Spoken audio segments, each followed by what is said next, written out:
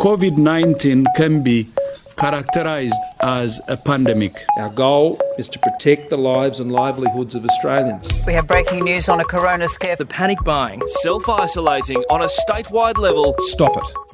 It's Wednesday, 15th of April. This is Coronavirus Watch. Natalie Bonjolo and Ben O'Shea joining you for the latest on COVID-19 right here at home. And Ben, another day of single-digit cases. Yes, up a little bit from the astonishing 3 from yesterday. We've got 5 new cases in WA today, of which 3 have come from cruise ships. 1 is a close contact of someone who was formerly diagnosed with COVID-19, and there's 1 still under investigation.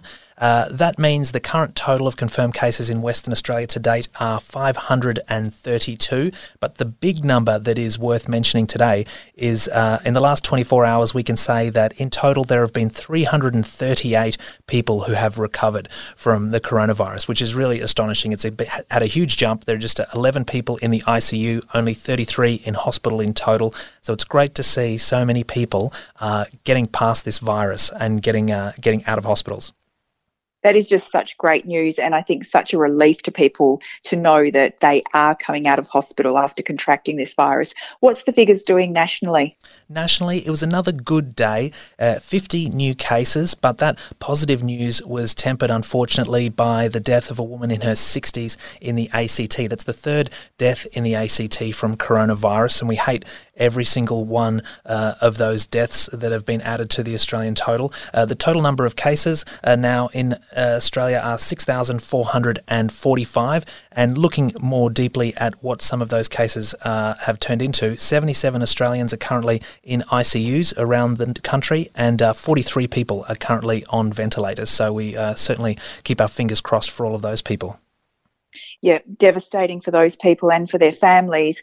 But we have to, thank our lucky stars that we don't have the situation we're seeing around the world, because I absolutely hate asking you these figures because each day they're just more terrifying.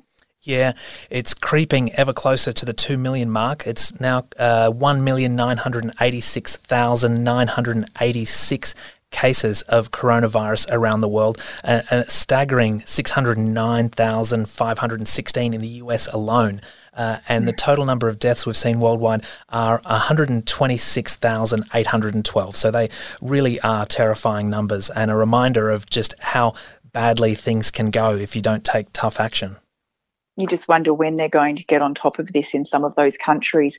Back home, the big news in WA today was the first man jailed in Australia for breaching quarantine. Now, this is Jonathan David that we heard a lot about last week. Yeah, we heard a lot about him, and the magistrates certainly didn't have much time for his behaviour, describing it as breathtakingly arrogant. Just to catch people up, he was staying at the Travelodge Hotel in Perth. He was meant to be there for 14-day isolation after returning from Victoria on March 27. He'd initially been given permission to see out his mandatory quarantine period at his girlfriend's house, but after they had a fallout 2 days into the quarantine, he's checked into the hotel, but then he's repeatedly snuck out to see his girlfriend, sneaking out through the emergency exit, taking public transport, and not knowing whether or not he had COVID-19. And as the magistrate said, he thumbed his nose at the law and used deception to travel across the city, and he chose to roll the dice with other people's lives. Disgusting behaviour. He was given a 6-month and 2-week jail sentence, of which 1 month of that sentence will be spent behind bars immediately, and the rest of the sentence was suspended for 12 months, meaning he can serve it out in the community. But if he does anything wrong, if he steps out of line, he's going straight back to jail. Yeah, I mean, I very much doubt there's any sympathy in the community for Jonathan, and he's probably feeling very hard done by, but what a ridiculous and stupid thing that he did. I can't help but think, was he confused? What was going on there? But it's definitely a lesson to anyone else who's thinking of breaching quarantine. The law is very, very serious about this. And also today we had some information on those tenancy laws that we flagged yesterday. So this was fleshed out in Parliament today. Now, those tenants who don't pay rent, we heard yesterday that they can't be evicted for 6 months, but at the same time, they can be sued and they can lose their credit rating. And tenants also, some other news for them, if they break their lease, they can break their lease at any time without incurring fees. And you're hearing lots of stories about people saying that they can no longer afford to pay their rent. They'd like to break their lease, maybe go and live back with mum and dad to help save some money, and landlords who are saying, no, sorry, that's not possible, you can't do that. Well, now tenants will be able to break those leases without fees. So I think that will be a relief to many, many tenants. Rewa, they were welcome to the measures, but at the same time, they also thought that it was a shame there hadn't been a rent assistance package. Yeah, I think that would be welcomed because it's, at the end of the day, there are people, mum and dads who own properties who are negative gearing or whatever, and they're not necessarily having a vast portfolio of properties. They might just have one property and they're relying on that rent to help pay off the mortgage on that place. And so if they're not getting rent, they'll be under pressure. And so an ideal situation would be some rent assistance to help that money go back to the landlords, help them pay off their debts because it doesn't just go away, unfortunately. It's interesting, I think the legislation, as we spoke yesterday, is needed. Something needed to be done. But, the idea that if the tenant doesn't pay rent for 6 months and then you're going to sue them to recoup that money, I'm not sure how realistic that is, because I think anybody who's had any experience dealing with small claims courts and stuff like that, it's not the easiest thing. You don't necessarily embark on that course of action on a whim because it's painful. That's the long and short of it. Yep. And so I think there'll be plenty of landlords who find they have this unpaid rent at the end of 6 months and they might have to just waive it because the idea of trying to get that money back through the courts is more trouble than it's worth. Yeah, that's right. And as we discussed yesterday, and even, that was confirmed by the Premier today, there really is a whole lot of goodwill going on here, and they're being very hopeful that people are doing the right thing, both tenants and landlords, because what they don't want to see is people flouting these new laws and taking advantage of the laws to either not pay rent. And they said that they could actually look at changing that legislation on the fly if they had to, if they were getting anecdotal evidence that was actually happening. So that was good to hear. Also some good news for WA, our economy, of course, we have iron ore. And this is a great thing for us to be able to fall back on should we fall into not just recession, but world depression. Yeah, well, experts around the world in the last couple of days have been saying that what will happen after the coronavirus has passed will be the biggest economic shock since the Great Depression on a global scale. And we are so lucky here in Western Australia that we have iron ore as the engine room of our economy. It's really the engine room of the national economy. And their analysts are predicting that there could be an even stronger demand than usual from Chinese steel mills in the coming months as they look to rebuild their struggling economy after the pandemic. And we've seen higher steel production and limited supply disruptions in Australia and Brazil, which has kept iron ore imports at elevated levels throughout this pandemic. But that doesn't necessarily mean the 10-year forecasts are booming, like the year-end forecasts are booming. So iron ore, they suspect, might drop 10%, down from US 75 a tonne to US $68 a tonne. Currently, it's around $84 a tonne. So hopefully it can maintain that, because it's going to be so important for WA to bounce back from the economic impacts of the coronavirus if our resource sector is performing strongly. Absolutely, and I guess that's why they're trying so hard to keep things moving as they always have been, and keep the FIFO whole process going. I guess one of the most pressing questions for families is schools. When will schools reopen? And the Premier spoke about that today, and basically said that, you know, educating kids from home for the rest of the year would mean them losing really a year of education, and nobody wants to see that happen. Of course, face-to-face learning is the best option. However, he wouldn't preempt, when asked the questions, he wouldn't preempt whether when schools will open, and will really take the advice out of National Cabinet. So that's really based on the medical advice as to whether kids will or won't go back to school. So really they are listening to the Prime Minister about that, and he had a bit to say about it as well. Our nation is very grateful for the work that you're doing as our teachers, and we need you more than ever. So thank you for everything you're doing. We will lose many things in the course of fighting this virus. One thing that I know teachers are united on with their parents is we do not want one of those things to be the loss of a child's education, giving up a whole year of their learning. So let's keep working together to ensure that we can be there for our kids, to keep them healthy, to keep them safe, but to keep them learning. Thank you very much. Yeah, it was very interesting listening to ScoMo today, speaking down the barrel of the camera at times directly to teachers. But it's been interpreted almost as a bit of a guilt trip from the Prime Minister directed at the state premiers, because they haven't always seen eye to eye on the issue of keeping the schools open. And so I thought it was interesting today to hear Mark McGowan say that he'll wait and see what comes out of the National Cabinet, because in the past, at those National Cabinet meetings around the coronavirus pandemic, the position from the federal government has been clear. They think the schools should stay open, and obviously that's good for the economy because people won't have to be at home looking after their kids. They can send them to school. But we've seen the state premiers decide to recommend parents keep their kids out of school. And so there has been that disconnect from a state and federal level. But I think with the really positive numbers that we're seeing in Western Australia and the great result we're getting at flattening the curve, we might see Mark McGowan start to agree with ScoMo that maybe schools can reopen sooner rather than later. I think it'll be fascinating to see what comes out of National Cabinet and to see what Mark McGowan does with that information. Yeah, and parents, of course, are waiting on that information because 2 weeks of school holidays, stuck at home with the kids in isolation and looking down the barrel of, a term is very difficult for some families. But I guess, one thing we know for certain is that no one would want to ease the restrictions if that was going to change our curve here in WA. Moving to international and to United States, President Trump, again, he's done it again.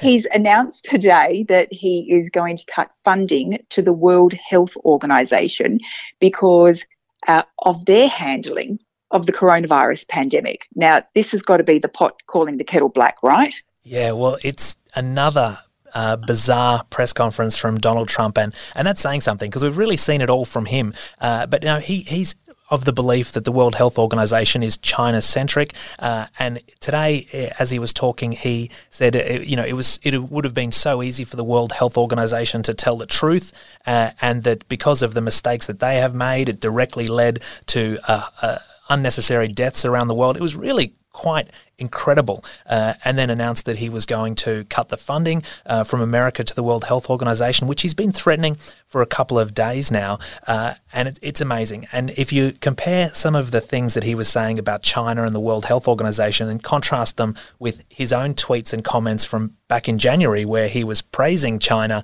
for their handling of the coronavirus epidemic, Look, we know by now that from one day to the next, things that come out of Donald Trump's mouth can be very different, and he'll tell you that both are true, even though they might be in complete contrast. We live in this post-truth world, though certainly everybody at the White House lives in that world, and this was another great example of it. But while this circus is continuing, you see these US coronavirus numbers are just shocking. We talked about more than 600,000 cases, now more than 28,000 deaths. They set a record that nobody really wants yesterday when they announced that 2,228 people had died in a single day. Some of that was due to the New York area estimating the number of people who had died that hadn't presented at hospital. And so that kind of shot up the numbers quite considerably. But clearly the situation in New York is very grim, and the governor, Andrew Cuomo, is not happy with Trump's rhetoric. He thinks that the president is clearly spoiling for a fight. That was the words of the New York governor. And even though he admitted he didn't want a partisan battle, he said that we don't have a king in this country, we have a constitution, and we elect the president. So the battle lines have definitely been drawn between Washington and New York. And you just have to wonder, is this a political statement? Is this an economic decision? It just seems a crazy, crazy thing to do at this point in time. And another thing that seems a little bit crazy in the United States is while all these professional sports around the world, including here in Australia, are being chopped and put on the back burner until they can come back, you've got the WWE somehow is getting around this. Yeah, well, of course you have to remember that Florida is it's the home of the WWE, and it's also the home of Trump's home away from home there at Mar-a-Lago. And so is it a great surprise that of all the places in America to declare that the WWE is an essential activity, it is Florida? So it paves the way for the WWE to now stage bouts in Florida. They'll have to do it in front of empty stadiums because of the mass gathering restrictions, but considering the NBA is currently closed, the NFL is looking like it might have a delayed start to the season. All of these professional sports have been stopped, but the WWE, which isn't actually a real sport, it's all make-believe, has been declared essential. Extraordinary. In Japan, they're now also having terrible trouble with coronavirus patients being moved to more hospitals and even into hotels because their infections have surged and their curve is now not looking good either. Yeah, well, we hinted at this at an episode of Coronavirus Watch a couple of days ago. And yeah, so now the medical experts in Japan are really very worried that the healthcare system is on the brink of collapse. Tokyo has about a quarter of Japan's total cases. They had 457 new cases in the last 24 hours. So they're seeing a huge spike at the moment. Currently, the country has 8,800 cases and has had 231 deaths. It's that second number that they'll be watching very closely in Japan because they have the world's oldest nation. And as we know, the elderly are particularly vulnerable to COVID-19. And so there are concerns within Japan and certainly outside of Japan that the government there has been too late with the action that they've taken.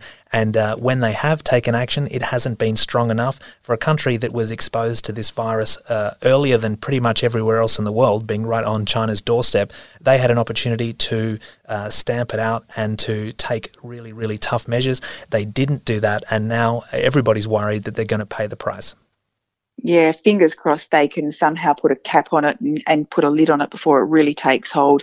Now, something that really made me smile today is pet experts are telling us we need to look out for pet obesity in isolation. So I'm just thinking, is this because the pets are at home with us and people are feeding them much more treats than they normally would be? Yeah, well, that's exactly it. You know, people are sitting around on their couches and they're probably treating themselves a bit more than usual. So there's probably a number of house pets who are getting extra treats when their owners would normally be at work. And it's going to be a real problem. Pet expert Karen Justice says that it's great that we're spending more time with our pets. That'll be good for their psychology. They'll be so happy to have their owners around a little bit more. But there is a limit. You're like, don't love your pets too much when it comes to the treats. Otherwise, you might be taking them to the vet. Well, I tell you a pet that will not be getting a treat, and that is my dog Lally, who managed to escape through the gate today while no one was looking and didn't have her collar on. So I actually spent 4 hours chasing her around the suburbs, knocking on doors, and luckily she turned up. Someone dropped her at the vet. So thank you to the Good Samaritan who brought our dog back to us, our beloved family member back to us, but she is in the doghouse as a result of this. And that's of course why you're at home today on the phone and not in the studio. But on the plus side, though, Nat, at least your pet will have worked off some of those extra treats that you've been feeding her. That's right, exactly. Well, I'm glad she's back, but no extra treats for her. Now, this is a really interesting thing that's going to happen here in Perth, and this is a clap for the Premier, Mark McGowan, because we've been hearing how West Australians are so very happy with his performance and the way that he's dealing with this COVID crisis. We saw some figures in the West Australian today that were showing a poll that showed, he has 90% support of people, incredible figures that, you would never ordinarily see. So now there's this interesting Facebook event being arranged. Yeah, well, we saw in the UK there was the clap for the NHS. Boris Johnson took part in it before he went into hospital, where they stood out in their front yards and all clapped at the same time around England for the NHS. They're going to be doing the same thing for Mark McGowan. Well, at least the creators of a Facebook event hope Western Australians will be doing that. At 7 p.m. tomorrow, they want people to go out to their front gate and give the Premier a round of applause to thank him for everything he's done during this coronavirus crisis. And you know what? I think he deserves it. And there are 2,000 people who've confirmed that they're going to take part, which is amazing. I can't wait to see it. Will you be doing it, Nat? I think I might step outside on the front porch and give a clap. Yeah, I think so. I think he deserves a clap. And I can't wait to see the video and the audio of all the people doing it. That's right. We'll be looking forward to that. So that is it from us for today. Thanks for your company, and we will be back tomorrow for Coronavirus Watch.